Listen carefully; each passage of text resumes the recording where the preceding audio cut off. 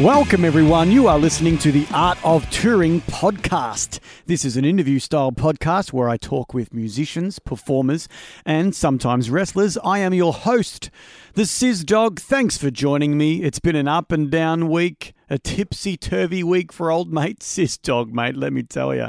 My birthday was last week and I had 3 separate B-Day celebrations. Did the family dinner on Tuesday night, yeah? Went out for dinner and drinks with my friends on Friday night.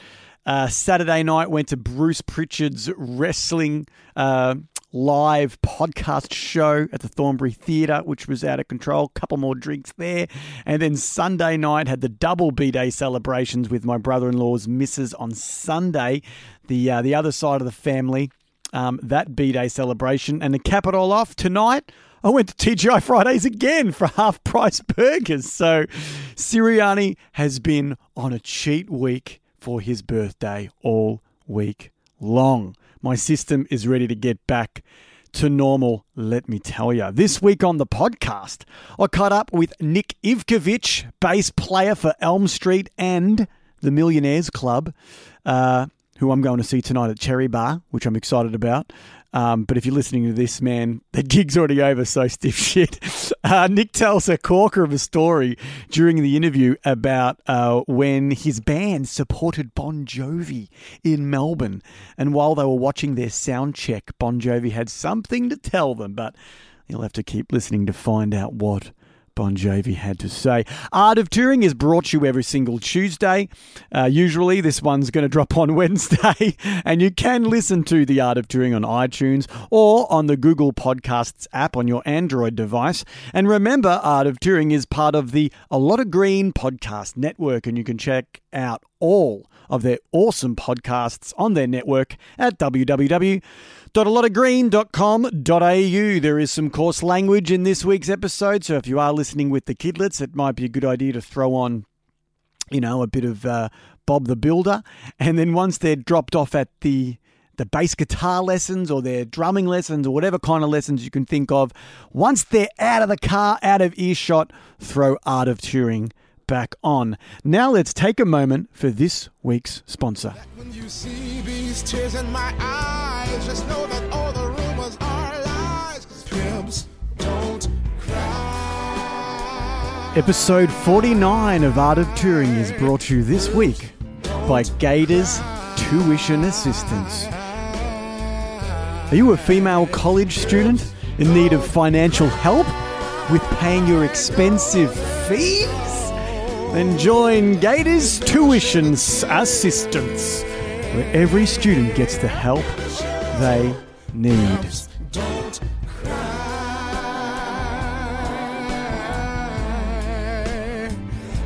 They never shed a tear. You're so sensitive. What are you afraid of, man? I'm your partner. You can tell me. What the hell are you hiding from? I was a sophomore in college. The university I went to decided they needed to raise tuition. A classmate of mine, Brenda, in an effort to raise money and stay in school, came up with a nifty plan where she thought she'd date guys and charge them money. I go on dates all the time with a whole bunch of, boys and stuff. Mm-hmm. And I kind of need somebody to help me out, like, my partner in crime. Yeah, I could make a schedule. Yeah. That's what I was thinking. Provide transportation services. Yeah. It's gonna be a good time. Thanks so much for asking. She said she needed my help to make sure that the dates went okay and that the guys paid her. She said she'd give me a percentage. Oh my God, you were a pimp. What? God, no. No, I was just trying to help a friend. Well, we started making a lot of money. And wouldn't you know it, some of Brenda's girlfriends decided they wanted to be a part of it. Pretty soon, there were about 14 ladies that I was protecting while they gave me money. That's called a stable of horse. We decided I shouldn't use my real name. So we came up with the name Gator. I'm telling you, you were a pimp. No! Are you even listening to the story? Anyway, one day I wake up and I look in the mirror and I don't like what I see. I mean, I had gotten out of control and I didn't even realize it. You can't have a conscience in the pimp game. One night, two of my favorite girls, Candy and Jolene, said, "We got to take you in." They dropped me off at the emergency room. That's where I met Sheila. I was a mess. I made a promise to myself and to her that I would never get out of control again. So as soon as I graduated from college, I became an accountant for the police department. The most stable job I could think of. Just so you know, Art of Touring is hosted by Whooshka. If you'd like to listen on your desktop, you can. You can just Google Art of Touring, follow the links to the Whooshka homepage. Before I get into my conversation with Nick, I'd like to play you a track from his band Elm Street. This one's called Face the Reaper. Check it out.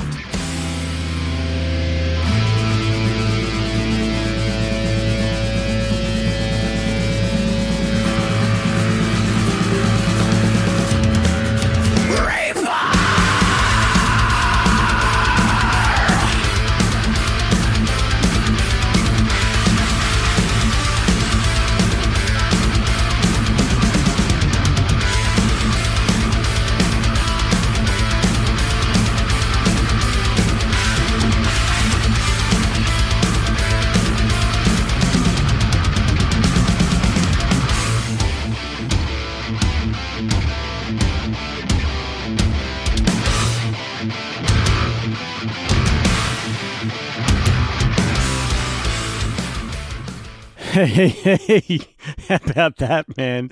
Metal time here on the Art of Touring. Now let's hear from the man himself, Mr. Nick Ivkovic.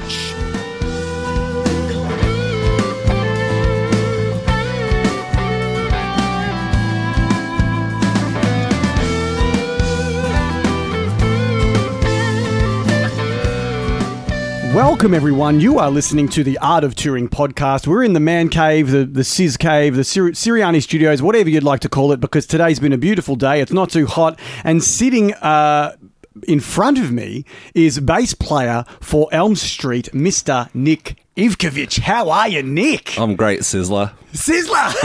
I was dying to call you that. Oh, really? Yeah. The dog.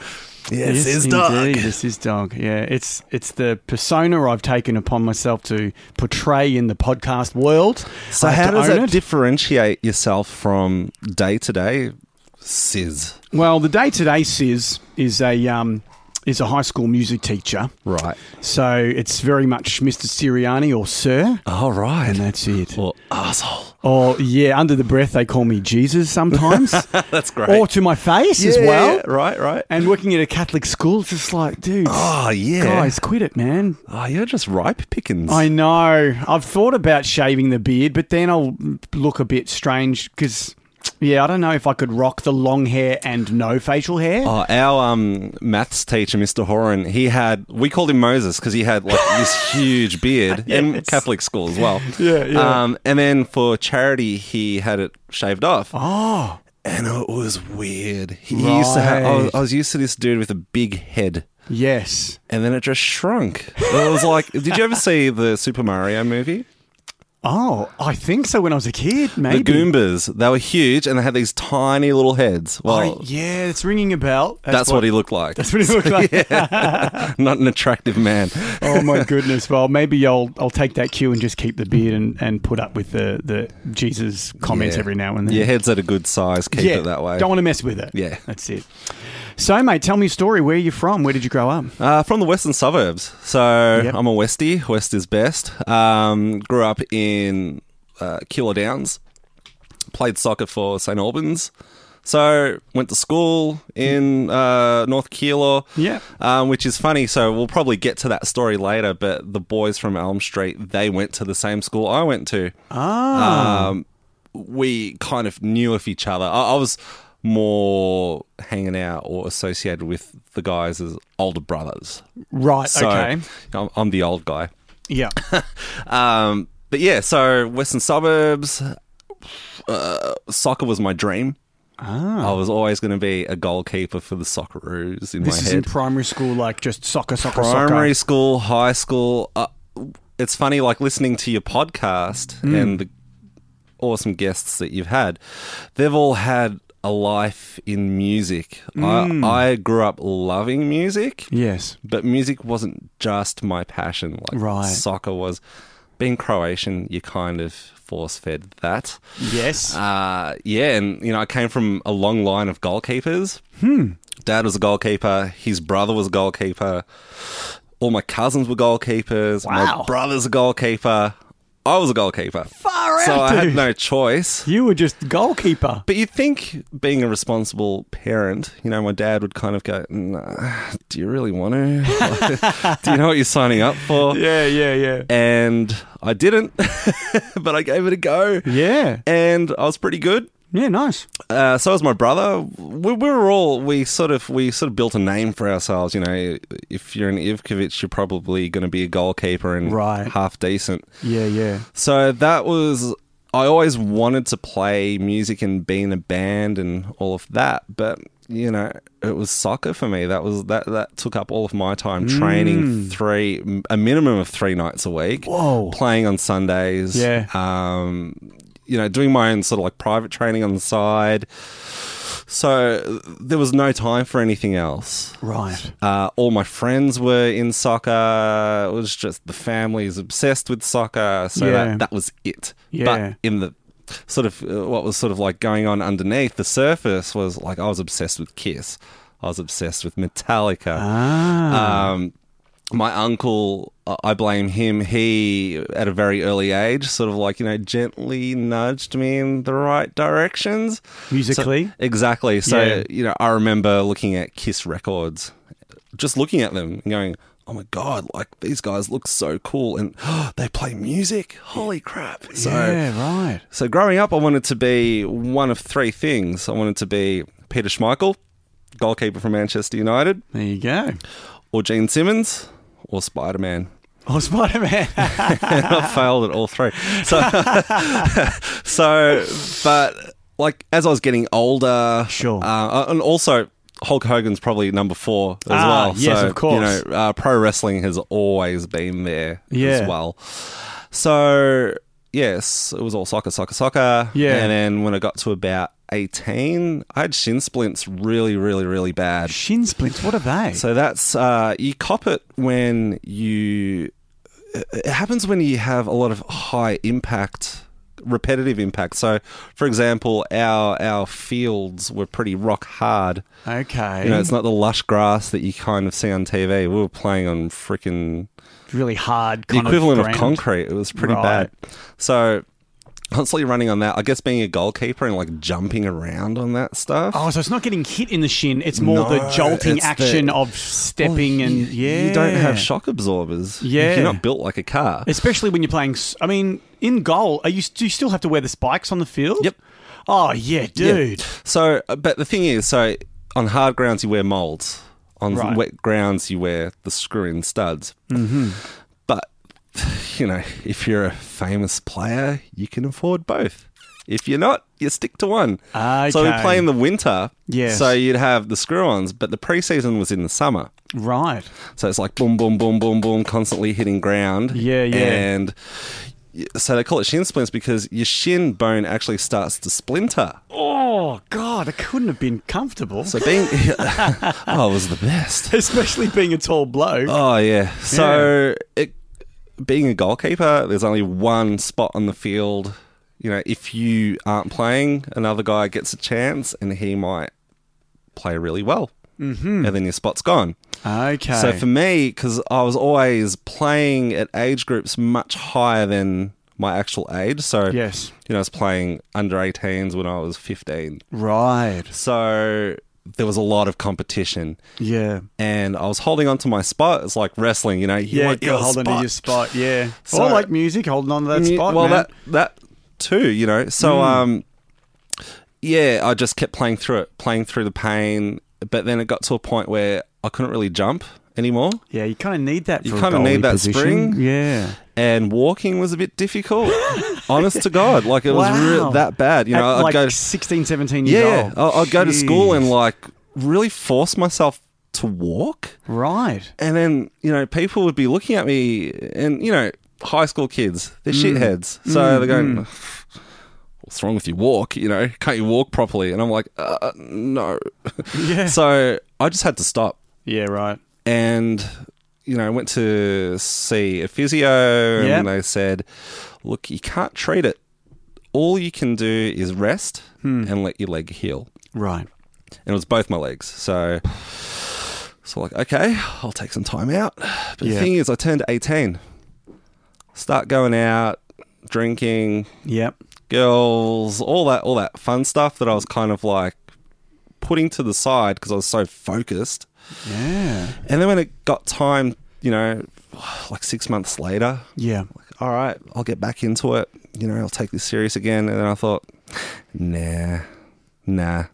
I enjoy not doing that now. Yeah, right. Because it was such a commitment. That was my life. Yeah. So when I gave that up, I thought, now I can start playing music. This is Right. at 18 years old. So Yeah. I'm a late bloomer. Yeah. Always dreamed of being a bass player just because my favorite musicians were bass players. Dude. And I'd always single out the bass when I'm listening to the music. I knew music. Like Yeah. I studied it as I was listening to it. Sure.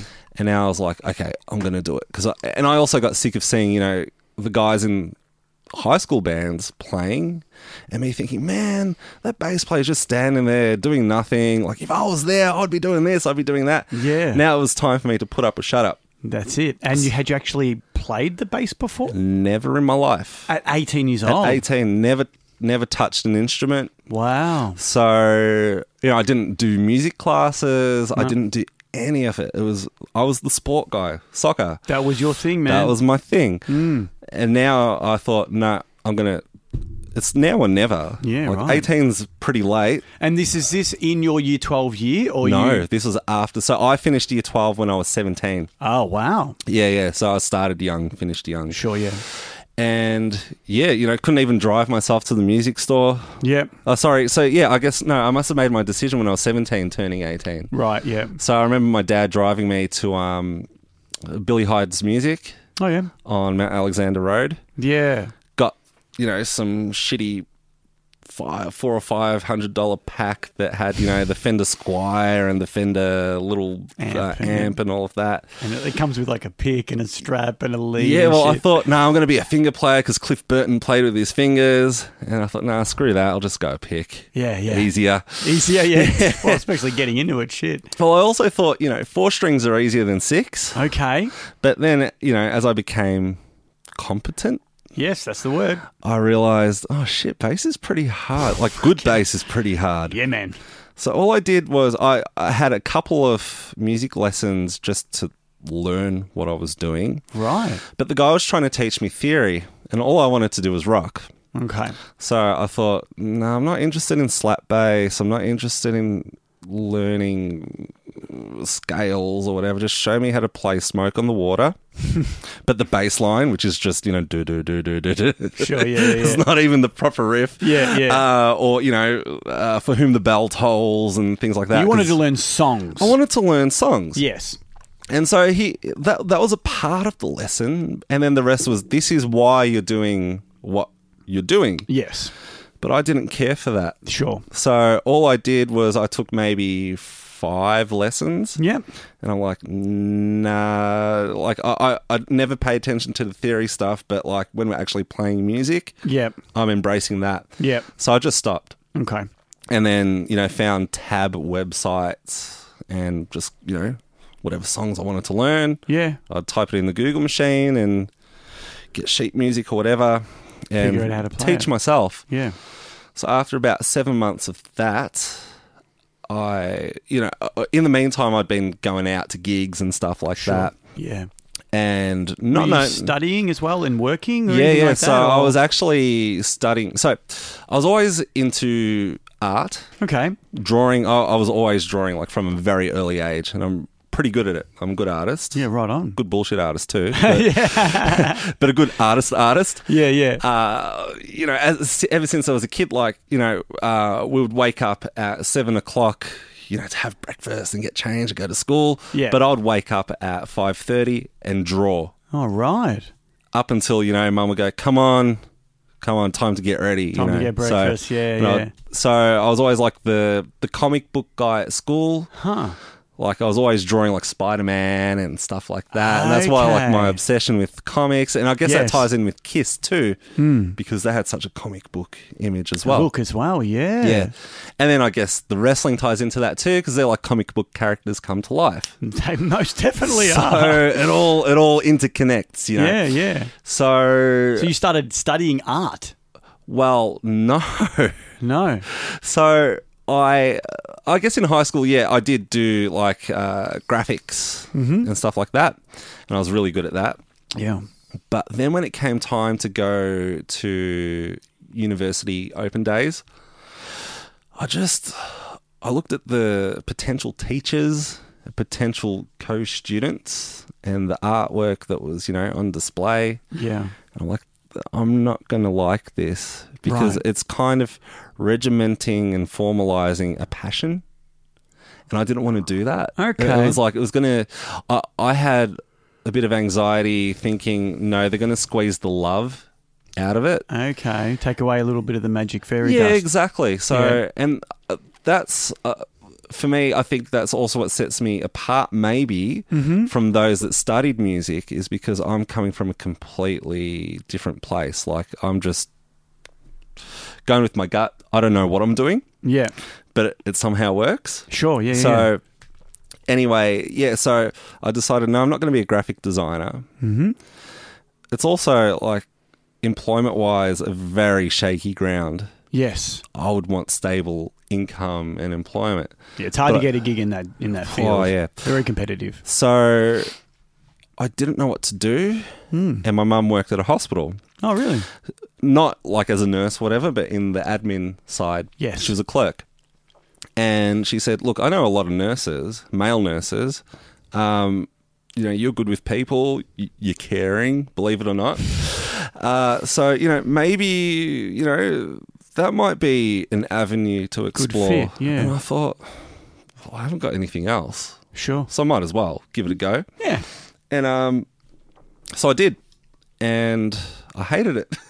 The only perk for that was, Yeah. and I stuck it out for 2 years. The only perk for that was that I was the only guy in my class. Okay. Well, the only straight guy in my class. Yeah, that's a plus. It was such a plus. You know, being surrounded by young nurses Yeah, does wow. not suck. No, not at all. You know, if they needed a guinea pig, Sure. like, you know, if they're saying, now this is how you hear someone's heartbeat, get the stethoscope out and Nick, shirt off. I'm like, okay. Yeah, It was yeah. great. So, Where were you studying the nursing? Vic Uni at St. Albans. Okay. So still keeping it in the West. Yes. But yeah, you know, I didn't get tired of getting touched up. That didn't suck. But the rest of it did. So Yeah. I was like, nah, this isn't for me. So, but then by this point, I knew more people in the hospital world. Okay. And they told me about, like, some of the admin people. They said there's this health information management course. Right. It's all to do with stats. And, like, I did maths in high school. I'm pretty good with that sort of stuff. Yep. A lot of IT management and things like that. So Yeah. I went down that route, and that was at Bundoora, Oh, yeah. Latrobe. Latrobe, yeah. Yeah. So stuck that out for another 4 years. And Oh, and that you were like, yeah, I'm into this. I can distinguish Not into myself. it. So I felt like I was kind of selling my soul a little bit. I still do feel like that today. Sure. It's not my passion at all. No, but you were good enough at it that you figured I could at least make money doing this. Exactly. And then pursue my other artistic stuff, you know. Yeah, after exactly. work. I work to feed my crippling music habit. Yeah, man. So, you know, Preaching to the choir here, brother. so, you know, I've been in that workforce or in that field since then till now. Yeah, you know, right, And now I yeah. work for the Department of Health. Mm-hmm. So I'm a government pleb. Yeah, Stooge. You're in the .gov. That's right, I am. Yeah, that's right, I am. The .gov. You got a .gov email address. I do, There I you do. go, brother. And I had a Vic Pole address as well, There so you I was go. with them for a little bit. So, yeah, it's such a different world to Yeah, the man. music world, which is, it's kind of like that yin and yang kind of thing. Yeah. So, I guess yeah. it would have you ever seen the movie with Mark Wahlberg? It's called Rockstar. You seen this Yes, film? yes. When he's like the copier, he's doing the copies in the Yeah. office, right? And the guy comes up to him, he's like, "Is that eyeshadow on your face?" And he's like, "I'm in a band." Is that you? Like you show up to it, you know? One time I had a Sunday gig, Yeah. and this was with a band called The Scarlets. Anth Nekic, he was with us for a little bit. And yeah, like, you know, wore the black nail polish or whatever. Yes. Had the Sunday gig, had work on Monday, rocked up to work on Monday, and I was like, oh my God, I didn't take the polish off. So I'm like, sort of like scratching and, you know, trying to scratch it off because I didn't have remover. Who takes remover? No, to you're a work, bloke. Who has you know? that? Yeah. And, you know, I'd be in meetings because I'm like, you know, up at management level now. And I'm kind of trying to hide my knuckles and hide while I'm like talking to people. And they must be thinking like, what's he doing with his hands? Yeah, Like, yeah. Don't look. Yeah. So, yeah, totally Same thing. can relate to that. Fantastic. Yeah. And so you're so you're doing the day gig, Yep. which is great because so many musos don't go down that route. So many of them just play music and don't get the day gig. So that's admirable, man. Well done. I think so starting when I did, like joining the whole music thing, so I was pretty much self-taught for 7 months, I would say. And then I thought, you know what? I'm just going to start putting the feelers out for bands. Sure. And yeah, the first proper band that I joined, the guys were much older than me. Right. So I was, by this point, 18, turning 19. Yeah. And the guys were in their late 30s, but they'd been Okay. around the block. Like they were in good bands. Yeah.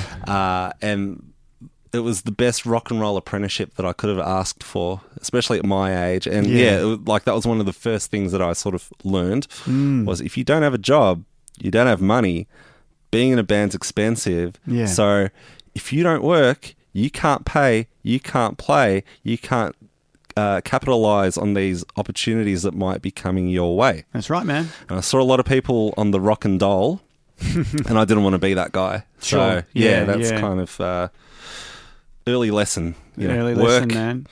and stay working. And stay working. Yeah. Yeah, exactly. I mean, I used to go to my lady. She used to work at a bookstore in Northlands, and this is in the early noughties. Yeah. And when we were first dating, and there was a skate shop there because I really love skate culture, and I would always like go into this shop called PSC, Yep. Pacific Skate Company, I think Yeah, it stood yep. for. Yeah. And I'm a massive mark for this one skateboarding brand called Volcom. You can see the diamonds Yeah, I up can there. see. Yeah, yep. So I'd go in there and just buy all my Volcom shit all the time, and there was this dude behind the counter, and his name was Cam. Yep. And I'm you know, I think I overheard him talking with someone one day, and someone said, "Oh, you know, that's Cam from Body Jar." Oh, right. I'm like, yeah. What? Yeah. You mean the Body Jar from Triple J and festivals around Australia and radio play and, you know, biggest punk act of the, you know, independent, you know, 90s scene of all time. And they're like, yeah, that Cam. I'm like, holy shit, what's he doing at the fucking skate shop earning a ticket? And then I realized, you know, even if you're at the top of your fucking game, Yeah. you still need to pay the bills. Especially in Australia as well. Especially in Australia, It's man. hard. Yeah. And it is a bit, look, even those overseas that sort of portray the image that they're full-timers, they're not. Nah, man, no way. Unless you're at the tippy top, Yeah. you're working. You're working, man. Yeah. Even the pro wrestlers, like, Yeah, even man. some of them on the roster. Yeah. On the roster Yeah. for the WWE, they've got a side hustle. They're working and they're working. Yes. So, Like, yeah. you look like Rollins has got, like, a coffee co-op or something. And, Oh, yeah. you know, like,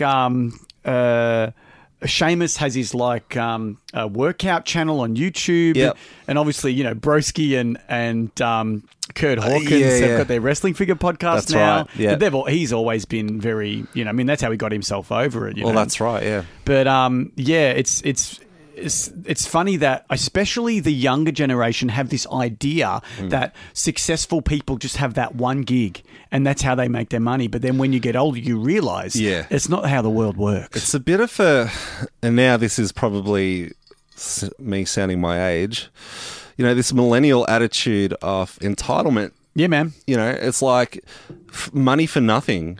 Yeah. And it doesn't work like that. No. The world doesn't work like that, and your heroes aren't like that. Yeah, you know? So, yeah, they've all worked for it, man. yeah, it's even sort of like, I would say, not tippy top European bands, but like with Elm Street, we've toured with some, good bands. Yeah.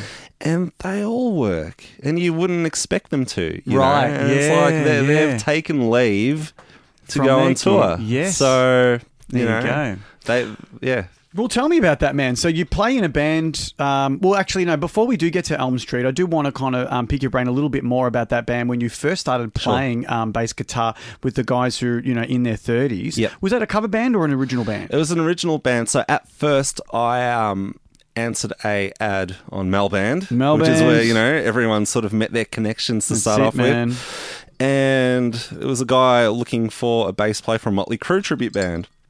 And I thought, look, Nikki Sixx's bass lines aren't that difficult. Yeah. Back then, I kind of looked like him. Yeah. So, yeah, piece of cake. That's a good way to start, playing someone else's music, and it's not that hard. Cheap pop, pretty easy. Yeah. So we tried getting that going. The band didn't work out, but fortunately I made a really good friend in Stevie out of that. Yes. And then, we were hitting places like Back in the Day, which was kind of like an 80s metal rock night. Yeah. A long time ago. It was at the Portland Hotel, run by Dean Boswell. And, I met a lot of friends from there. Mm-hmm. And, yeah, sure enough, there was an ad on the Back in the Day message board. This is when people used to go on message boards. This was before MySpace and before Facebook. Yeah. There was a time. And they put an ad out for a bass player for a band that was heavily influenced by bands like Turbo Negro, Nashville Pussy, Helicopters, all these bands that I freaking loved. They were very, it was the flavour of the scene at that time. Right. Around 2004-ish. Okay, yeah. It was like the Scandinavian rock scene. It was really like Norway was the thing. Yes. And it was really fresh and exciting, and there were some bands that were influenced by that, and I really miss that. There were some really good bands doing that stuff. They don't do like that kind of style has fallen out of vogue over the years. But anyway, so that was that band style, and that band was called Brutal Pancho. Very strange name. Pancho. So apparently it was named after the discipline stick that the drummer used to get beaten with back in his school days. So, I know. It's called Brutal Pancho. Fantastic. So, so the drummer Shakir, he was in some pretty popular underground Aussie bands in the 80s. Yeah. He toured with Johnny Thunders from New York Dolls, Glenn Matlock from the Sex Pistols. Wow. A few, notable names. Yeah. And Rory, the singer/guitarist, he was the original guitarist for the Baby Animals before they hit it big. Okay. So they knew their stuff. Like they were, I wouldn't call them pros, but they were seasoned vets, maybe. Okay. So I was really sitting under the learning tree, and they really embraced me. I think, look, I wasn't the best bass player, but I was at least solid enough. Yes. And eager. Yeah, you showed up on time. Exactly, and tried hard, and I treated rehearsals like gigs, like I was headbanging and throwing myself around. Because for me, and this might be coming from the soccer days, it's like you train how you play. Like you treat it like a match day. Yes. So that's how I've always treated rehearsals. Even now, maybe not to the extreme that I had back then, but I'll get into it and I'll thrash around. Sure, man. Yeah. And I don't stay still. It's just a natural thing. And that's something that is very, very important, and it's something that I try to impart to my students at a young age, teaching music, because so many of them do kind of treat rehearsal like a throwaway thing where it's like, no, you are practicing right now. You're training. For what you are going to do on that day Yep. when the gig is, There's no magic switch. In my opinion, you can maybe step it up. Yeah. But it's not going to be natural. No. Right? And you're not going to be comfortable. There's going to be other factors in play. So you have to be as prepared as you can. Yeah, man. And that's even when you do end up playing gigs. Like you might play a gig to 5 people, But then, and some people turn their noses up at that and they'll just phone it in and, you know, stare at their shoes and be shitty and whatever. But then what happens if in 4 weeks' time you get booked to play a really good gig? Yep. And there's lots of people there. Yep. Are you prepared? Exactly. Or what if you're doing the gig to the 5 people and those 5 people are full thirsty for you? Yeah. They'll show up to your next show with 50. Exactly. So instead of having 50 people, you got 55. If someone's paid money, or even if they've gotten a freebie and they've made the effort to turn Come up, down, man. you have to respect that. 100%. So Yeah, and so you ought always put that on for this show. Absolutely. For this Brutal Puncho. yes, Yeah. that's right. Right So we on. were hard rock. Yeah, cool. It wasn't anything brutal. Yeah. but it was a really good band, and Cool. we had some opportunities thrown our way. We actually got offered to play with Buck Cherry in the US. Oh, wow. And this is when Buck Cherry were hitting peak form. Yeah. But unfortunately, and this is where you got to work and have money to afford to be able to do stuff. Certain Yeah. people in the band didn't. Weren't able to take themselves over there. Exactly. So, you know, it's one in, all in, you know. Yeah. We couldn't do it, so we didn't do it. And I think that was sort of the beginning of the end from there. Yeah, especially when you're given that kind of opportunity and some dudes in the band can't. It really their sucked. shit together, yeah. And that was going to be on my birthday as well. That would have been amazing. Yeah, so it didn't happen. Yeah. And so then that band fell apart, unfortunately, but the remnants of that band became Tough Luck. Right. So again, continuing that hard rock style. And we recruited the drummer, he was going by the name of Mike Rivers. I'm not sure what he calls himself now, Mike Joey maybe, but he was in a band called 10,000 afterwards. Oh, okay. 10,000. Yeah. Yeah. So, look, it's a small world. Everyone's sort of encountered each other in some way or another. Yeah. So we did that for a bit and did well, but I don't think it had the magic of the old band. Right. So that didn't last too long either. And I thought, you know what? I'm just going to cut the old ties, start fresh. I'm young enough to. Yep. And use what I've learned and apply it to my own baby, you know, creation. Yeah, nice. So I was trying to find the right people, and that was tough. Like, as you know, you've been through it yourself as well. Mm-hmm. And I had a few close calls, a few good bands sort of, I feel like I've planted the seeds for other bands. I'm not going to name names, but like I didn't feel they were right for me. Yes. But they were right for each other. Yeah. And they did their own things. But eventually, at one rehearsal, my girlfriend at the time, she sat in and listened, you know, because I said, come check it out. Because she was trying to put together her own band as well. She was a singer. Ah. I said, just come, you know, hang out, tell me what you think. Yeah. You know, and I'm presenting riffs and songs to these people, and they're butchering it. And I'm thinking, oh, not again. And this one I thought was going to be the right one, but it didn't. And so we were driving back to her place, and I was just really despondent. I'm thinking, this really sucks, you know. I'm trying so hard. Yeah. And then I remember that she was trying to put together a band with some dude that she knew, and it sucked. It was terrible. Right.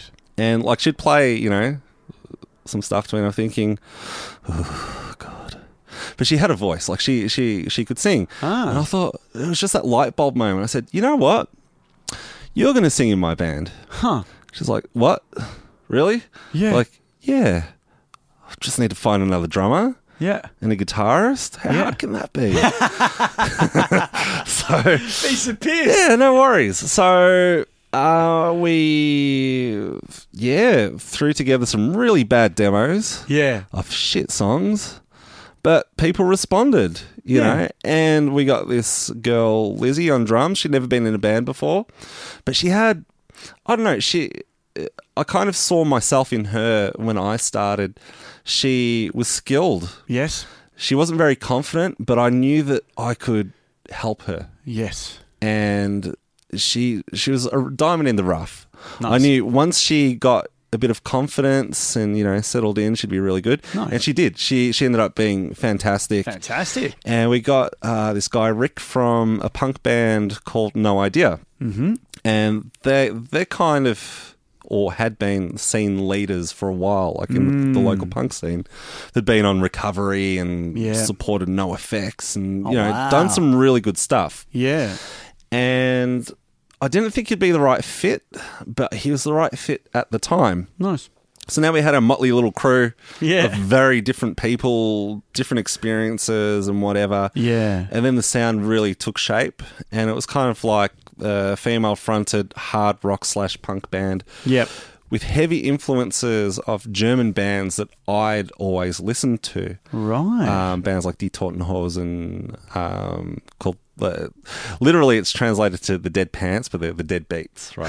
So they're really good. They kind of really blend the rock and the punk thing really well. Right. So when people think of German bands, I think of Rammstein, and that's about it. Yeah. But all these other bands that I know, they're nothing like that. How did you come to find these bands from Germany? Like, did someone introduce you to them, or you were like, oh? So a girl that I was dating beforehand, she lived in Germany for a couple of months, like a student exchange thing. Right. And she brought me like this mix. It wasn't a mixtape, mix CD. Yeah. And there was some Die Totenhosen stuff on that. And I'm like, oh my God, where has this been all my life? Yeah. It was like a come to Jesus thing, like hallelujah. Yeah. So I've really got around that. And then this is in the early days. Your songwriting. It did. It really did. Nice. So there was that, and then there was another band called Bursa Onkels, which is Evil Uncles, and more like bands of that vein. Yeah. It really did shape the songs that I'd write. And I thought, no one's doing this sort of stuff here. Yeah. So musically, I know what path I need to go down. Yeah.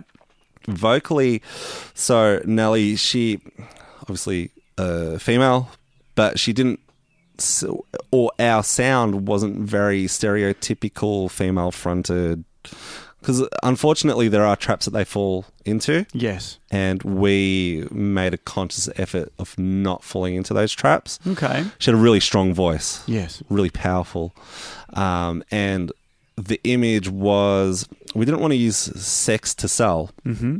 It was, female empowerment, even like back then. Yeah. It was like... Is this like circa 2006, 7? Oh, it was probably 09. 09, yeah. So, there was a movement, but it wasn't quite at the strength that it is now. Yeah. No. So I wouldn't say we were at the forefront, or whatever, but we were doing our own thing. We didn't comply to any of the rules or standards that were set by the rock scene in Melbourne at that time. Right.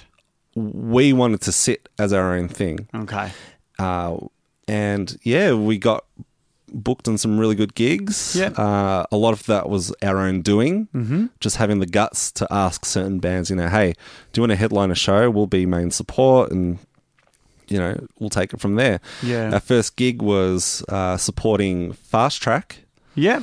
It was their EP launch, I think. Okay. And it was our debut gig. We were booked to play at the Ding Dong Lounge, but for whatever reason, they double booked. So our alternative venue... That doesn't sound like the Ding Dong Lounge. No. And I wonder if the bands got paid. So our alternative was... Well, backup plan was the Hi-Fi Bar. Okay, that was the backup. That was the backup. So we thought, holy crap, that's a bit bigger than the Ding Dong. But we filled it. Wow. So was this with the Fast Track? Yep. And we had a lot of people there to see us because Rick had a name from No Idea. Yes. And I had a name from what I'd done. Yes. And Nelly, she likes to say she was a name in the alternative modelling world. So sure. There was the perv factor, I guess. Yeah.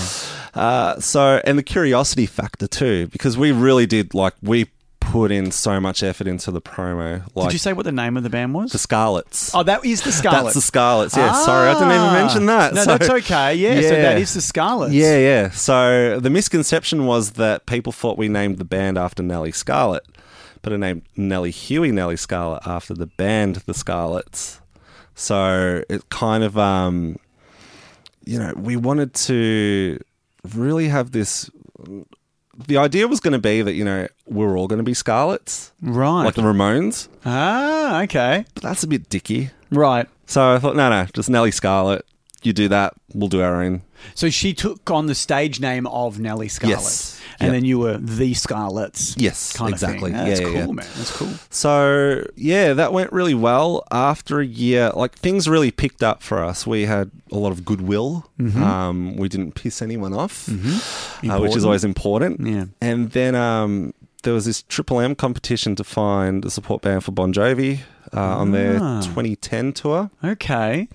And we just did a Halloween gig, and I remember coming home, and I was on the laptop, just sort of like, sussing out what's going on. And all these people in bands were going, oh, we just registered for the Triple M Bon Jovi competition. And I'm like,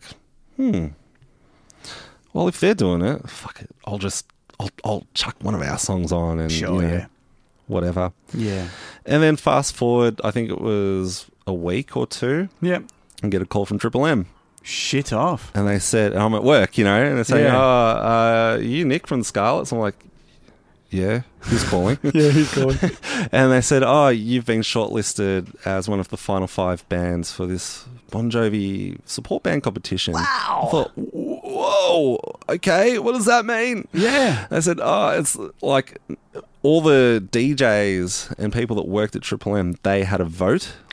And they, shortlisted their final 5. Yes. And who are the other bands? There was Shadow Queen. It was us. Mm-hmm. The Deep End. The Deep End, yeah. Can't remember who the other bands were. But there was one who the band featured the tour manager of the upcoming Bon Jovi show. What? Yeah. So Okay, bit of jobs for the I boys was there. I was clued in on that as the competition was going on. Got closer, yeah. So so now it was up to a public vote out of the 5. Really? And it was like, your typical campaign for votes kind of thing. Yeah. Which Was I it- hate. That was definitely Facebook 2010, yeah.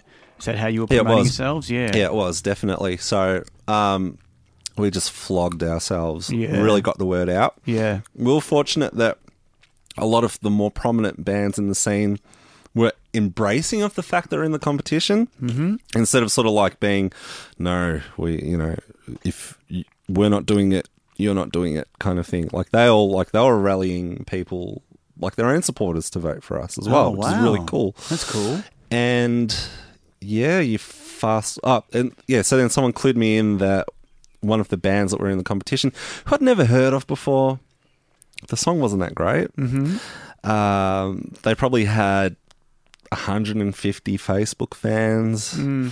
It was all a bit sus. Okay. Something didn't sit right about these guys. And even Right. so it was a particular show, like an afternoon shift show. It was a new one on Triple M. Yes. They were kind of running the competition. Okay. But they thought they were funny. They thought they were like comedians, but they're pretty bad.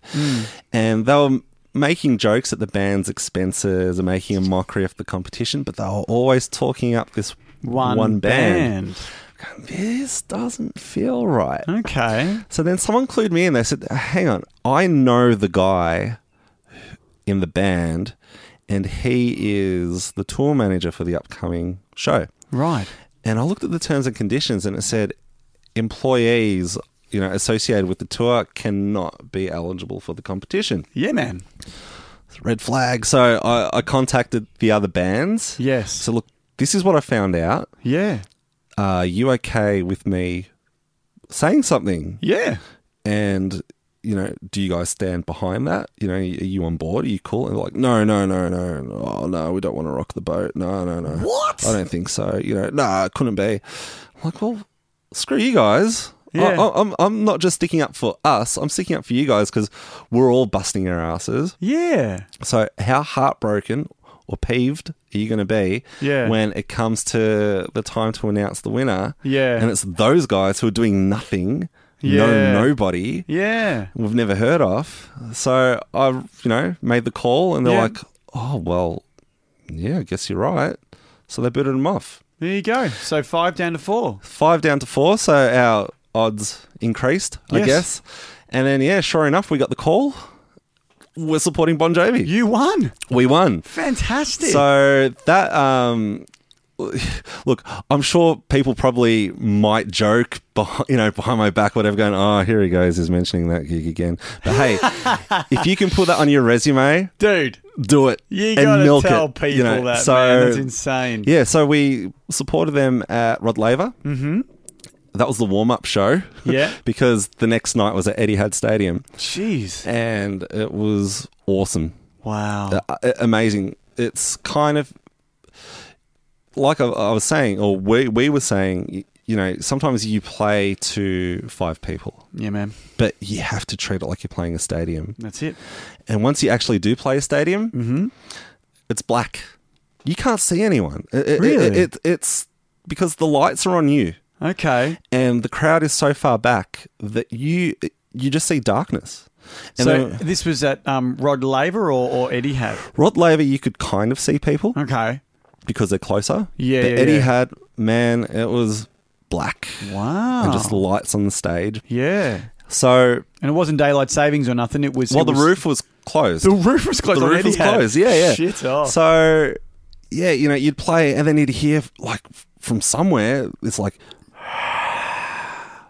whoa, that's kind of cool. Yeah. But the thing is, with the Etihad crowd, there was more. So the Rod Laver, the diehards got tickets for that. Yes. So they were into rock, whatever. Yeah, they were really on your The side. crowd was straight away. electric. Yeah. And they were really supportive. The Etihad crowd, it was housewives in their best dresses. Yeah. They just wanted to see Bon John, Jovi, yeah. whatever.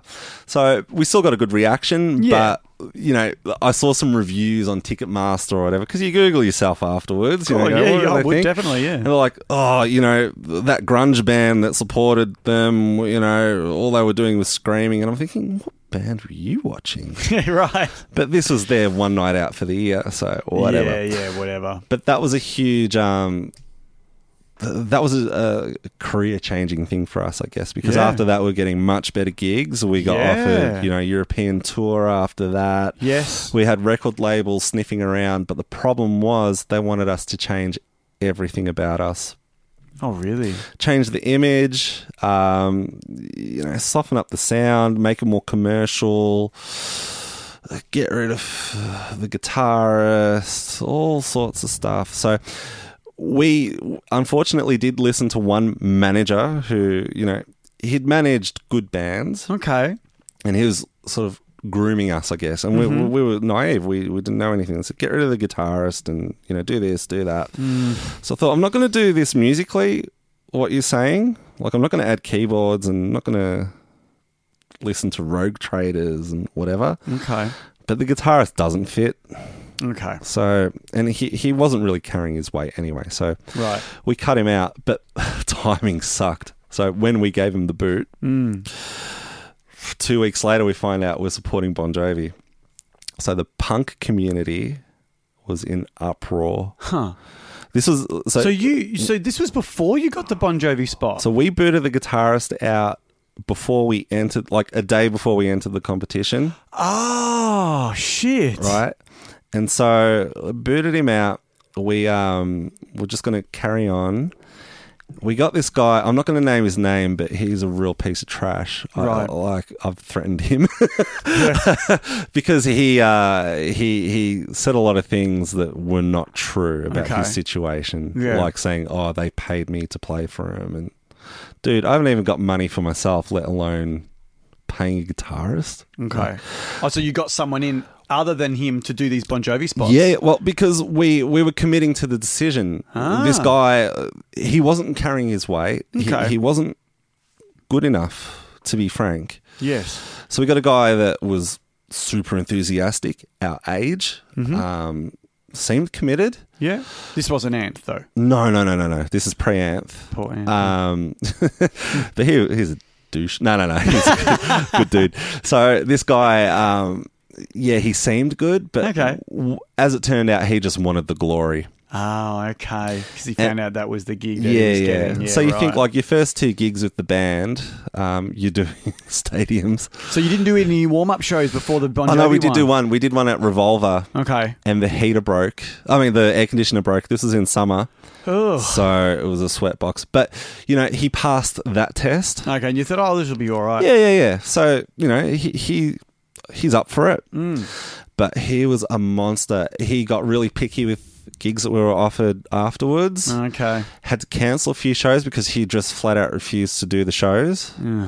And who cops the flack? The guy that's sort of managing the band. That's you, man. So it all fell on me. Yeah. So my name was starting to get tarnished. Right. Made up for it. Kissed a lot of ass, which is against every fibre of my being. Sure. Booted the guy out after a month because he just... real piece of work. Yeah. And so then we got... no, we didn't get Ant. I'm waiting. No. I'm waiting. No. We got this guy Petey in. He was Yeah. 18. He was too young. Okay. He was He was amazing. He was an awesome guitarist. Guitar player, Really, yeah. really good. Yeah. But he was a kid. Right. He Just too couldn't- green. He couldn't make it. He had a stage dad.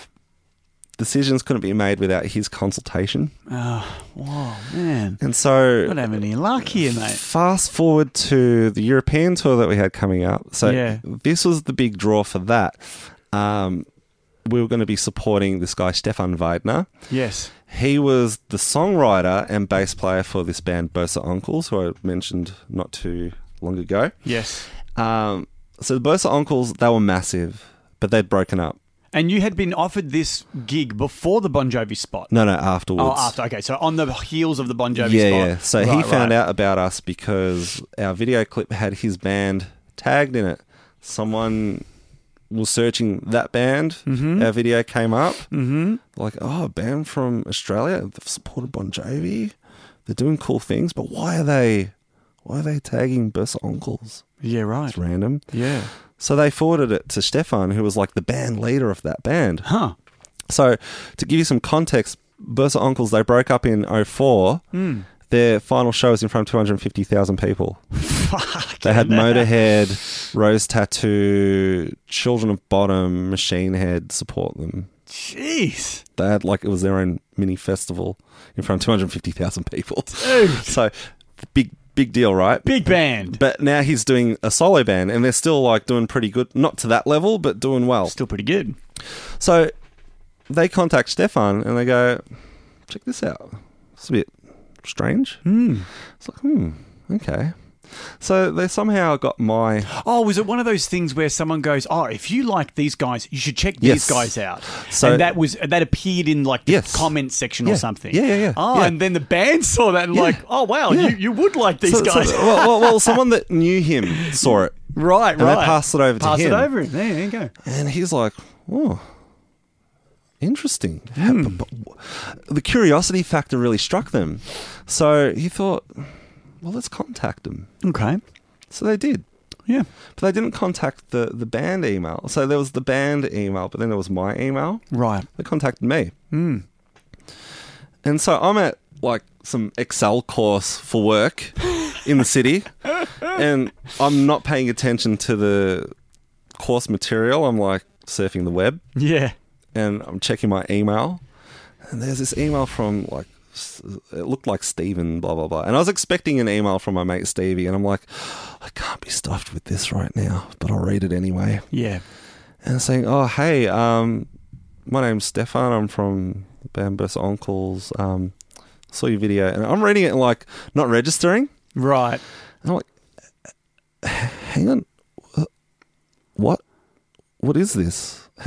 Huh? Huh? Oh, this is that guy from that band. Yeah. Whoa. Holy crap. How does he know Why? us? Yeah. But he's the gist of his email was that, I really like your band. Yeah. But how do you know about us? Just curious. Let a brother know. Yeah. That's what you replied straight away. Yeah, I was like, oh my God, I love you. Yeah. Actually, no, I sat on it for a day. Yeah. Because I'm I needed to process this. Sure, man. So, because his songwriting influenced my songwriting. So I guess it's kind of Yeah. why we dug each other's stuff. That makes sense, yeah. So, yeah, I responded and said, oh, you know, really like your band or whatever. Mm-hmm. And turned out that Nelly, our singer, she knew a fashion designer, and they were going to have their wares displayed on the catwalk of this Berlin Fashion Festival. And As you do. They said, now for something pretty cool, do you guys want to play on top of a bus while we do our thing? Okay. Yeah, of course. So I messaged Stefan and I said, hey, this is what we might be coming to Germany. Yeah.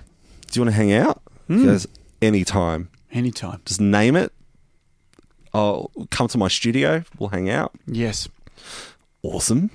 Anyway, that whole thing fell through. It was too good to be true. Right. But then he released an album. They had a tour. It was successful. But then they were going to have sort of the reprisal of that tour at the end of the year. Right. So look, we're doing this. If you're interested, jump on board. If not, no worries. Understand. Yeah. So we thought about it. We're like, look, realistically, we can't do the whole tour. We'll do a couple of dates. Yes. And we'll fit in some of our dates as well. You know, we'll do our own shows too to make it really worthwhile. So we agreed. So we did this, we had this European tour booked at the end of the year. Right on. 3 weeks before we're going to go out on tour, Petey, the guitarist, the kid, disappears. Disappears? Couldn't contact him. Huh. Couldn't get a hold of him. So it was strange. And you know, I'm going, Petey, are you still in the band? No response. And I'm like, dude, we need to know. Yeah. Because we either cancel the tour or find a replacement or whatever. Something, yeah. And so his mum called and said, no, he's not in the band anymore. I'm like, oh, God. Oh, my God. What do I do? So I knew this guy, Alex, and he was a fan of the band. Total sweetheart. Like, awesome dude. Yeah. Good kid, you know. He was always at the gigs. He was always, like, respectful, you know. Sure. And I knew he was a guitarist because he was in this band called Bombastic Plastic, and he seemed to vibe with the stuff that we liked. Yes. And I said to him, hey, do you have a passport? This is completely random, out of the blue. I go, Yeah. Facebook Messenger, do you have a passport? He goes, yeah, why? I said, do you want to join our band? He's like, yeah, but what's the deal with the passport? I said, okay, so there's a catch. We're going on tour in Germany in 3 weeks. Yeah. Can you get time off? He goes, let me check. Comes back to me an hour later. Yep, I'm in. I'm in. Like, Sign me up. awesome. So to be fair, we paid for his flight. Yes. Because, you know, it's the right thing to do. That's very cool of you. So we did that. And, yeah, he came over with us. And I got along with him, so I knew that he would be fine. Our drummer couldn't make it, so we got a German guy to fill in. He was actually the drummer in the band of our tour manager. Huh. So, yeah, it was a good tour. Turns out that the drummer wasn't just filling in the drum position. Yeah. The relationship ended because there was extracurricular activities being done engaged upon. with a member of the band? Yes. Oh. So, yeah, the band wasn't the same after that because Okay. the relationship ended. Oh, okay. The gigs were great. Yeah. We still pulled it together with Yes. all this stuff in the background kind of happening.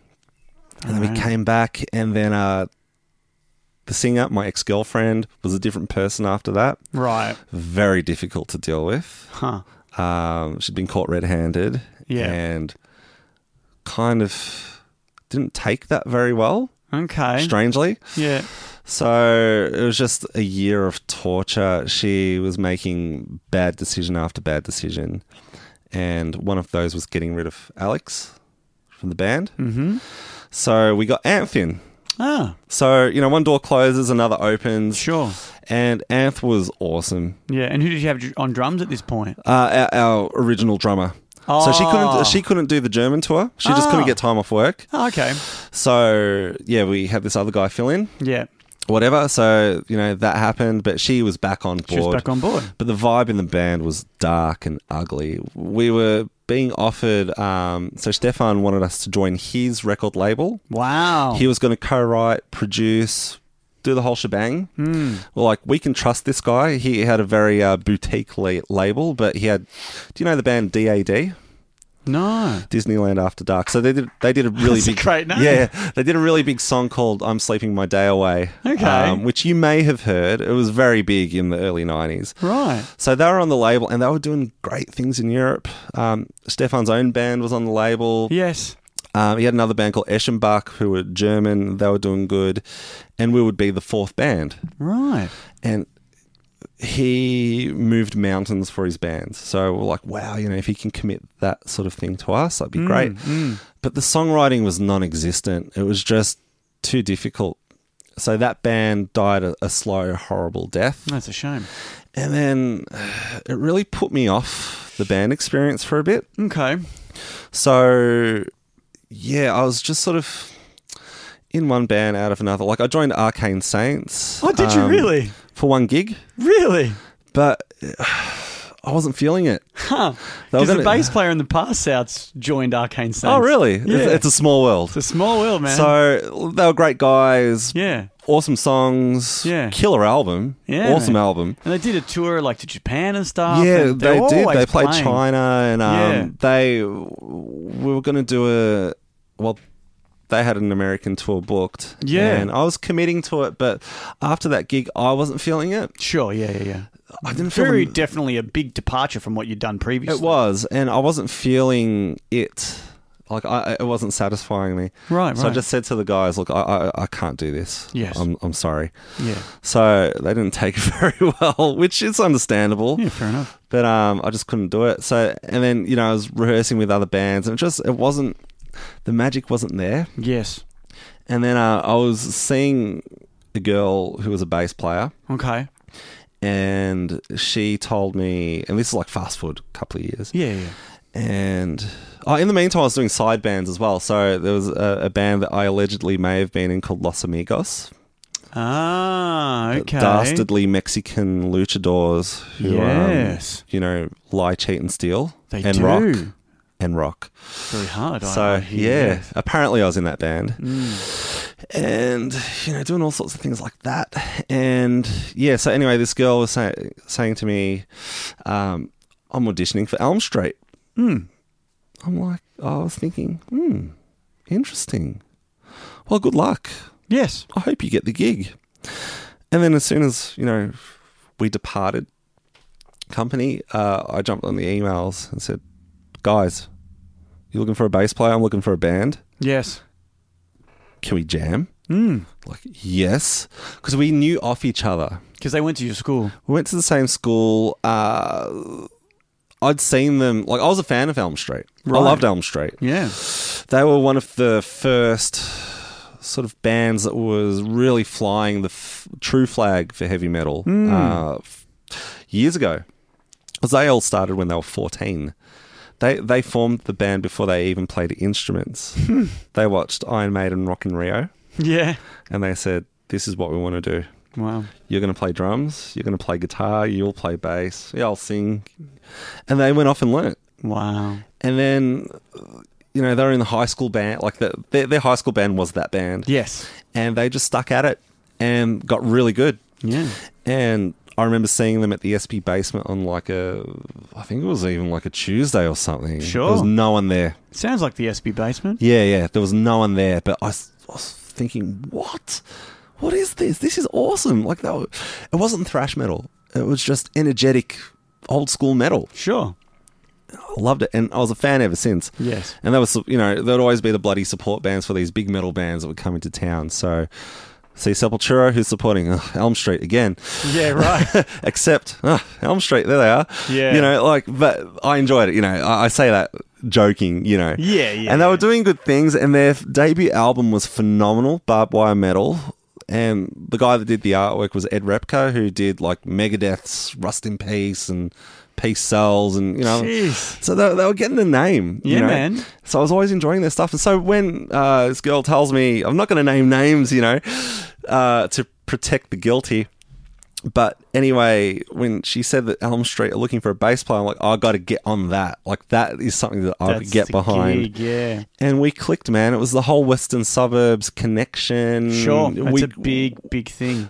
Tomislav, the drummer, he's Croatian as well. So, you Yeah. know, we bonded over that. We kind of got each other. Yeah. We knew like, they would talk about obscure stuff, and I knew exactly what they were talking about Yeah, because man. we all grew up with the same thing. Cool thing. And it's so funny. Like, what I found was that I felt like such an outsider being a pure Western Suburbs wog. Yes. Because so many bands are from either the north or more from the southeast. You know, there was all these cliques, and I never fit in with any of that. Mm-hmm.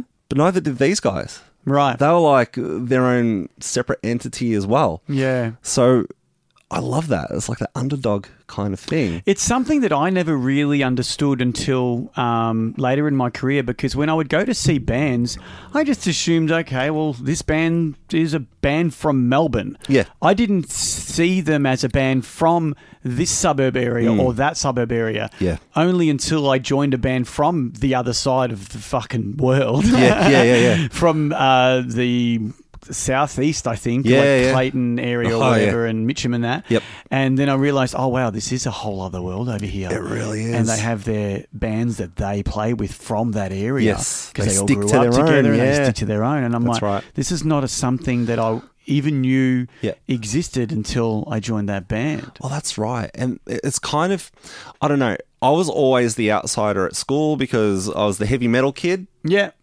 and everyone else was into Eiffel 65. And now, don't get me wrong, it's a bit of a guilty pleasure for me too. You Who's know. Eiffel 65? I'm blue, dabba dee, dabba die. Ah, yeah, yeah, like that exactly. weird techno pop That's gear from right. the So, early you know, 90s. that was the in thing. Yeah. I had a bit of a secret Sure, you're into the cool soft stuff. spot for that. But I was, you know, into Metallica and, Yeah. So, you know, at art class, they'd play Tupac and whatever. Yes. And I'd chuck on Justice for All because it was my turn. Yes. And everyone was hating me for it. So Right. I was that guy. Yeah, man. So I never fit in. And then when it hit the music, like when I was actually in bands and in the music scene, again, I never really fit in and I didn't want to fit in. Sure. I didn't want to be in like any of the cliques that were going around. Now, that might have cost me gigs, Yeah.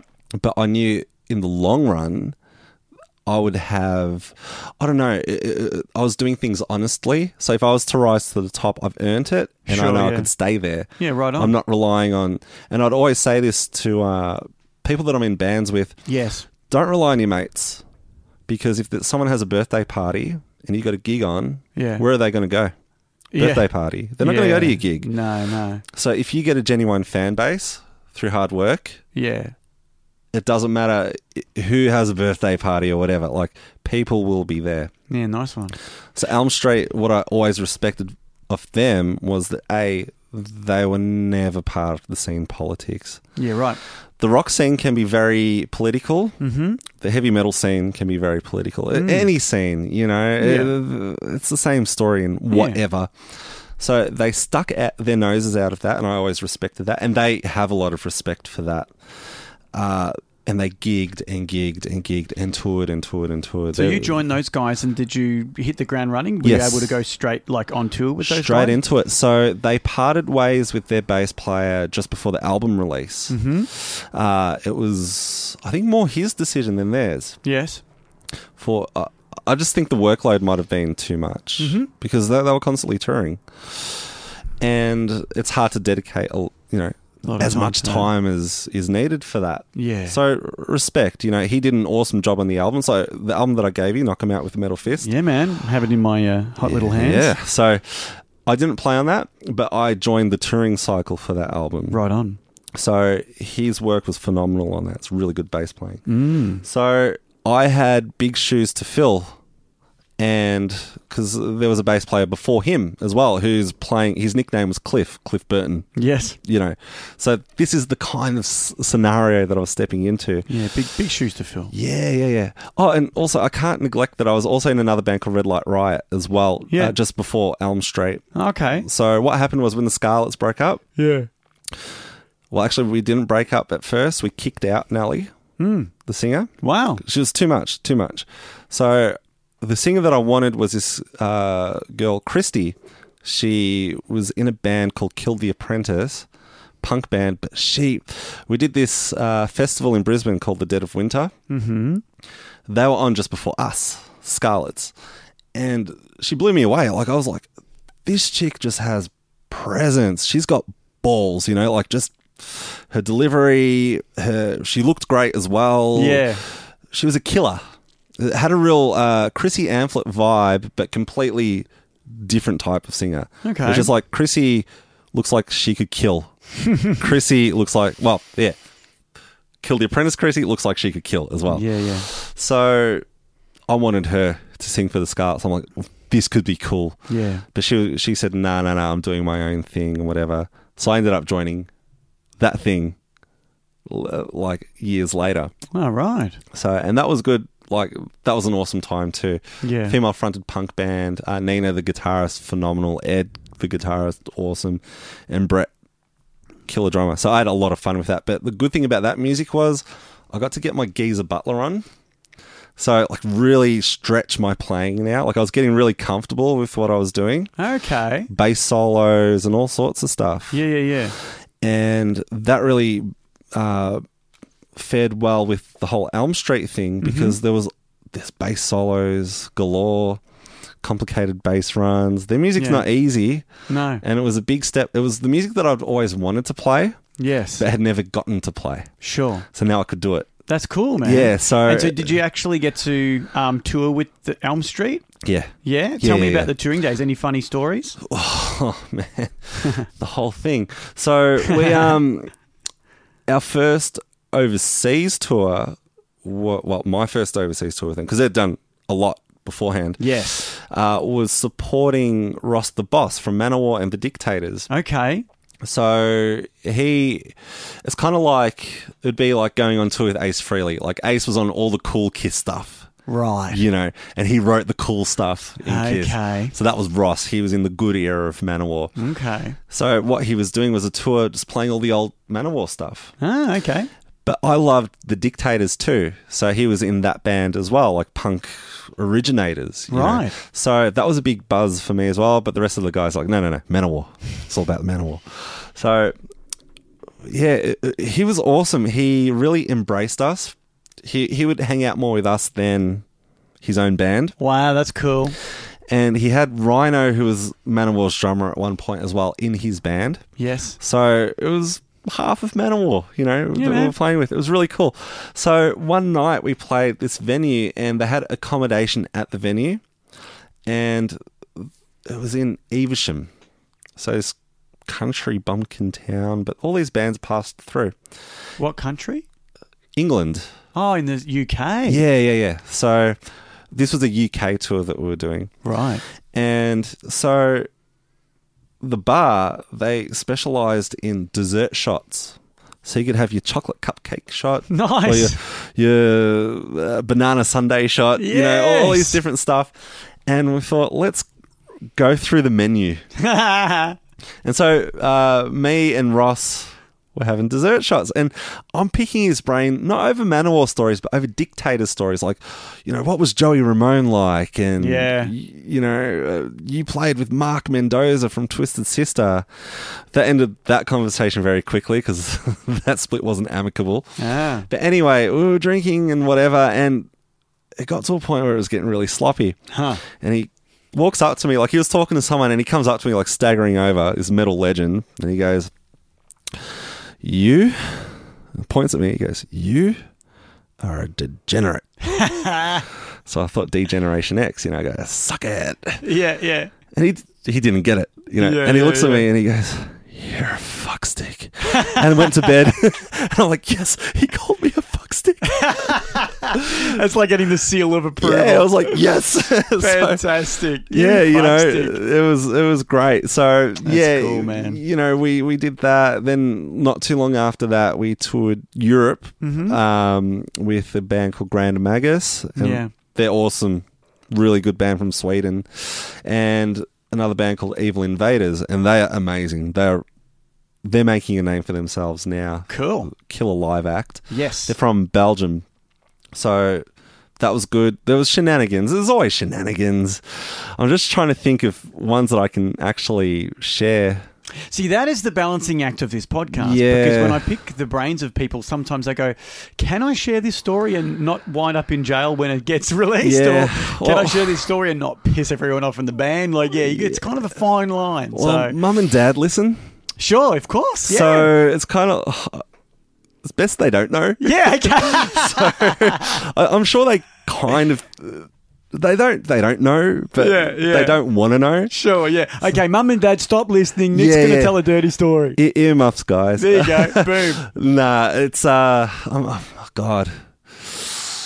Nah, nothing's sort of like, because it's all just one big tour story, you know. So I can't. Nothing's jumping out. But we did last year 3 months on the road with Udo Dirkschneider. Whoa. So actually, Dead City Ruins are touring with them now Okay. across Europe.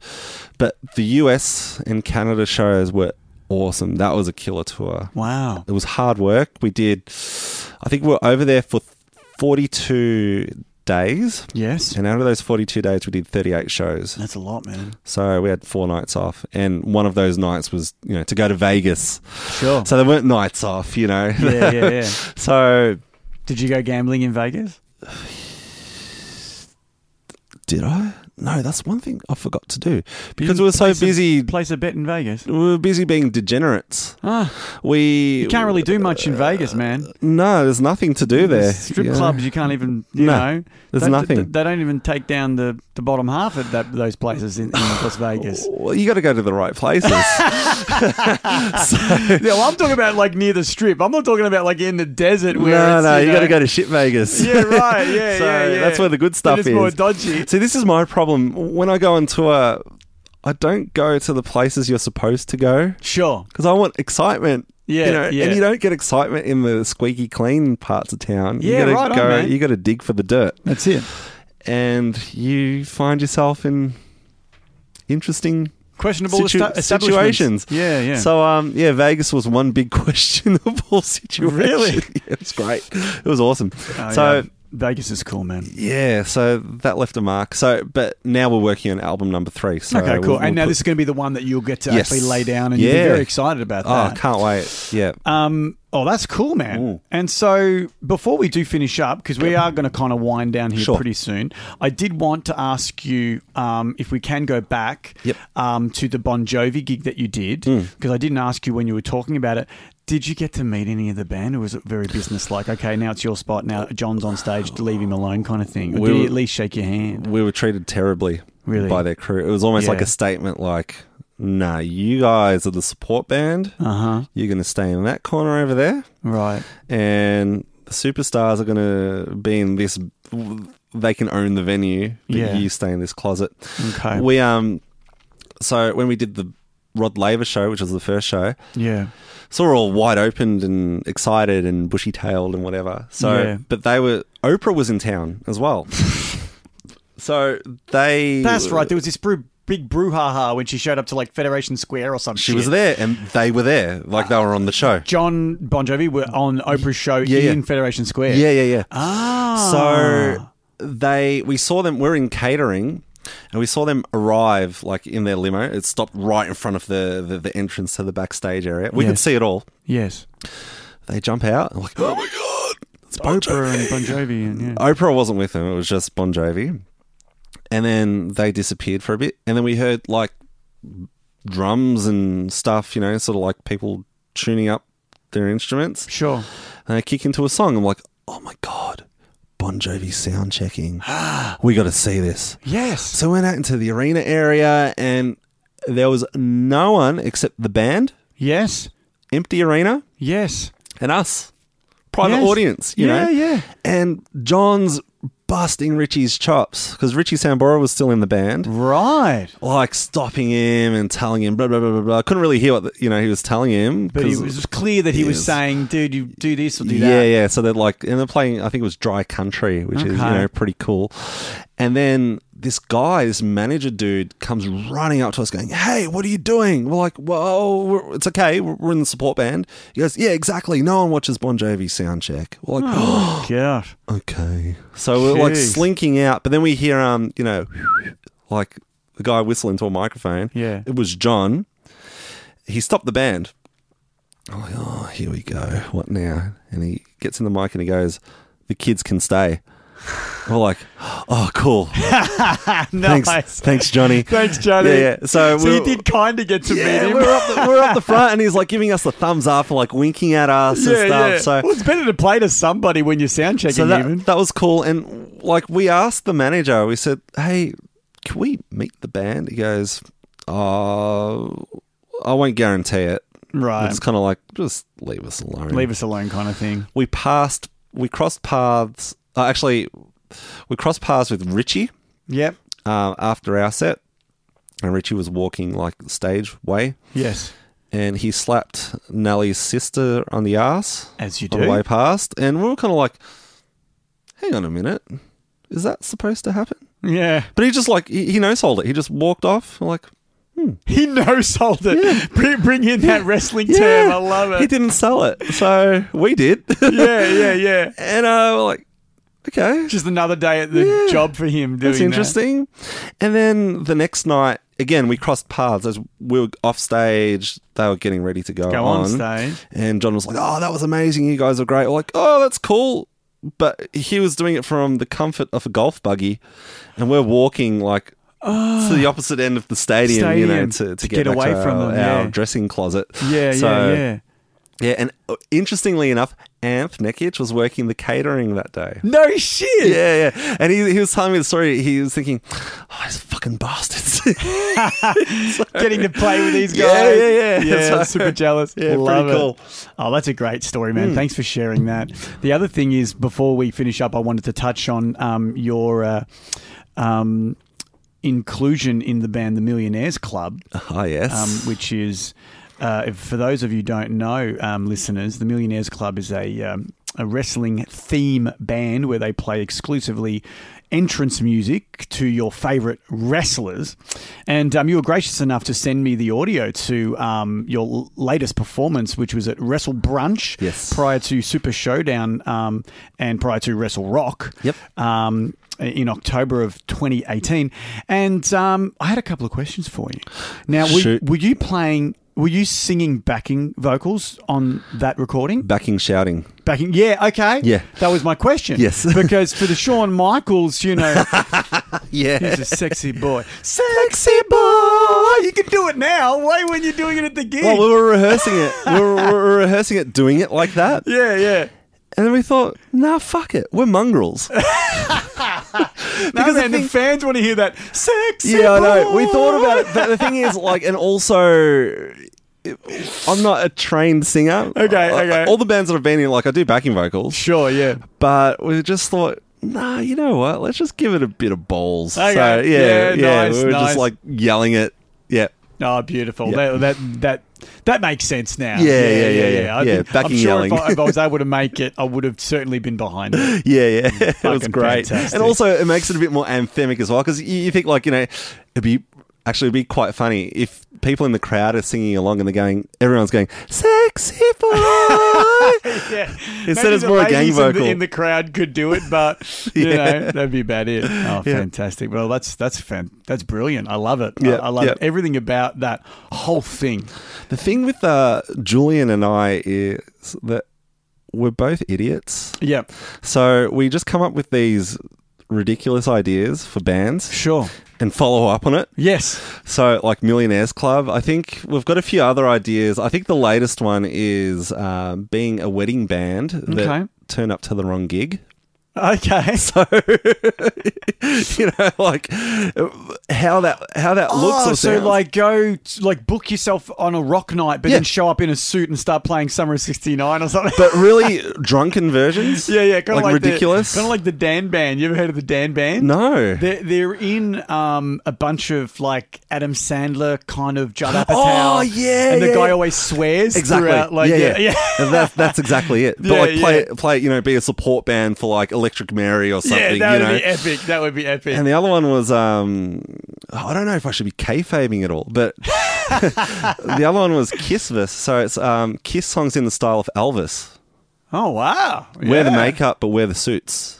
The Elvis suits. That Elvis. Okay. So, you know. And would you play Kiss tunes or Elvis tunes? Kiss tunes in the style of Elvis. Oh, the style. Sorry, you said that. Okay. Yeah. Right. So I'd be like, you wanted the best, you got the best. You know, so it would work. It could work, man. Fantastic. Well, Yeah. Nick, thank you so much for joining us on the Art Pleasure. of Touring and sharing all the stories. If people do want to get in contact with you and follow your journey online, where do they go? Tinder. There's a bit of self promotion there for your love life. Just swipe right. Right. Yeah, no, super like. So, no, you can reach us on. I'm married, dude. I don't know what the fuck that means. I'll show you. Okay. Yeah, the well is not dry. But so on Facebook, you know, you can reach Elm Street. Elm Street? Metal Elm Street. Mm-hmm. So we used that for Instagram as well, YouTube, the whole shebang. Mm-hmm. Millionaires Club. God, I don't even know what the address is. Just type in Millionaires, but instead of using an S, use a $sign. Okay, that's probably why I couldn't find it today. That's the gimmick. That's the gimmick. Nice. So Millionaires Club. Los Amigos, I think it's Viva Los Amigos. Sweet. So we're there. If you want to come to a gig, you know where to find him. That's right. Well, we're actually playing with Kiss Destroyer in Mornington. Perfect. At the Grand Hotel on the 22nd of Feb. So I don't know when this is going to hit podcast land, but yeah, I think that gig will have unfortunately already happened. So it was an amazing gig. We had if you were there, good on you. back to the rafters. Yeah. So, Oh, dude, thanks so much for joining us. Thanks for having me. We will see you on the road. oh yeah. See you, brother. Cheers.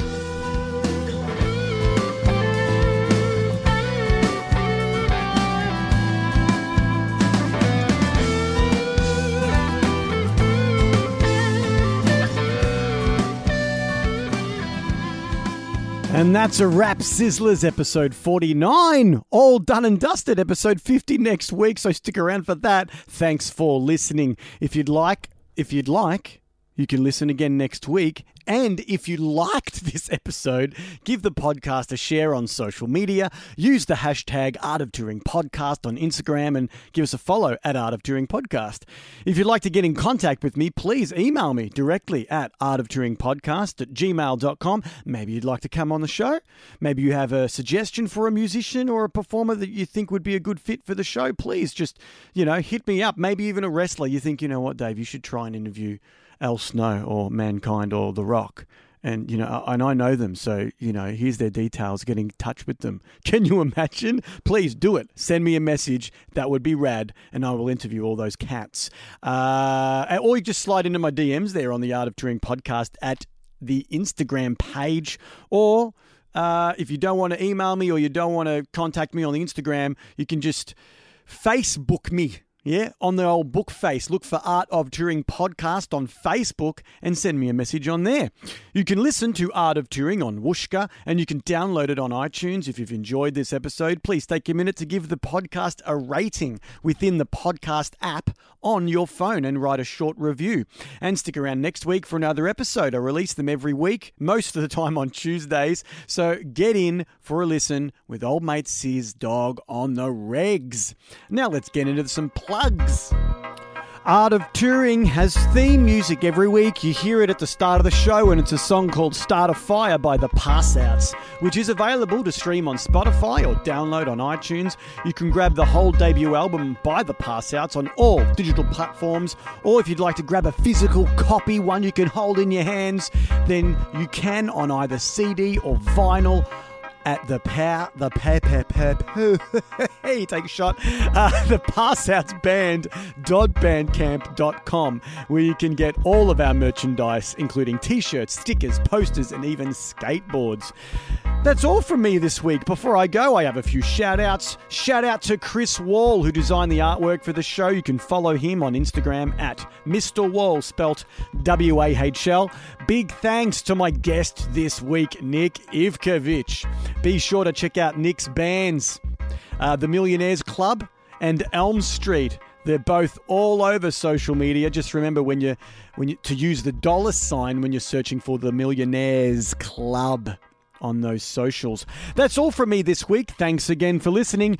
Tune in next time for another episode of Art of Touring. With us is Doug! Woo! Remember, this week's podcast was brought to you by Gators Tuition Assistance. He's not a pimp, okay? Let's just get that out of the way straight away. It's a legitimate tuition assistance service. That really big box is from the Ghostbusters Firehouse. I bought that on eBay a few weeks ago, yeah. Awesome. Oh, you got the Proton pack as well. Holy shit, man. Yeah. Where was I when I was where were you when I was 12? Yes. That's awesome, man. So yeah, that's like my real Ghostbusters kind of shrine or whatever. And then I've got my wrestling area there. Yep. And then this is just like random because I've got culture. Pop culture, yeah. Because I've got my Star Wars stuff in another cabinet in the house, which I'll show you later. So. Awesome, man. There you go, man. That's pretty cool. That is the stewed. Because, Mark Maron, he is one of the big heavy hitters in the podcast world. Yep. He does a lot of interviews, and he always would talk. He always did his interviews in the garage, and his garage was filled of memorabilia. Yeah. And when people would come over, they would talk about it. So it would always be like a talking point. Yeah, so that's what I'm pretty cool. Trying to kind of capture with mine, so, and you can see why I've chosen this seat, so I can just look at all the crap, but you can enjoy the collection. Look at the good stuff. Yeah. Right? Yeah. Strategic. That's it. Strategic. I like it. That's very cool. There you go. Yeah. So did you go to WCW when they came down? No, I was. I didn't. The only wrestling I've ever seen from the States is from when WWE came to town, and obviously some independent promotions like House of Hardcore. Oh yeah. Like since I'm talking last year. Yeah. I think we did. No. There was one that Mick was actually meant to come to. Mick Foley was meant to come to. International Assault, it was called. Oh, yeah. Yep. Because he was kind of working for WWE at the time and kind of not. And it was the first time he was ever coming to Australia. And then... Did he come down? Was he doing his spoken word as well? He was actually still wrestling at this point. Oh, right. Kind of off and on. This was before his run of TNA, but after he had retired from WWE. Oh, right. Yeah, and so he was still taking bookings for other promotions, and then he took this booking and it was advertised and everything, and then Vince called and said, "Hey, Mick, I need you for this fucking house show." Hey, pal. Yes. So he dogged Australia. This was like... arsehole. I'll tell you how long ago this was. Yeah. This was when Test was still alive. Oh, wow. Okay. That's how long ago it was. God, the olden days. Yeah, man. So I saw Test because he was released from WWE at the time. I saw the Dudley Boys because they had been released. Yep. And so those guys were so nice because they knew everyone was coming for Mick.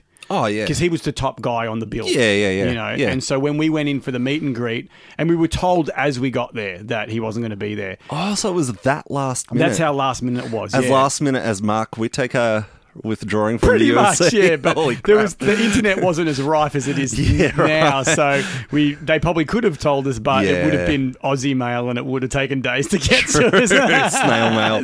That damn 56K. But the Dudley Boys and Test, they were super, super cool with all the fans. They gave us all their time in the world because they knew, they were like, "Look, I know you're here to see Mick, but look, we're here. We're willing to give you our time," and that was super cool. I sort of marked out for them anyway. Oh, yeah, we did. Yeah, totally. For sure. We were marking out when marking out wasn't even a term. That's right.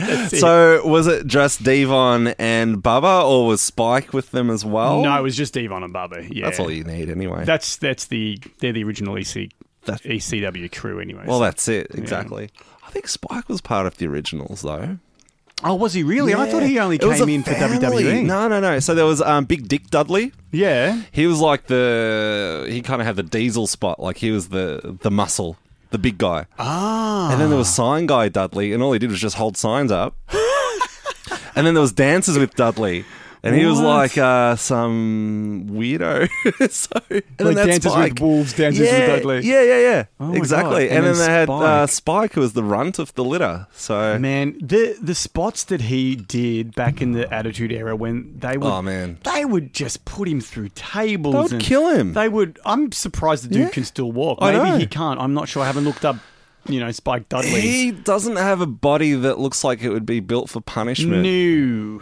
Mick Foley, perfect example. Yeah. Although, but now look at him. He's broken He's very- in half. Yeah. But yeah, Spike, dude, Yeah. Maybe we should tweet him and go, mate, are you okay? Spike, What's going on, you're mate? right, mate. Fuck Oh, off. Shit. Fantastic.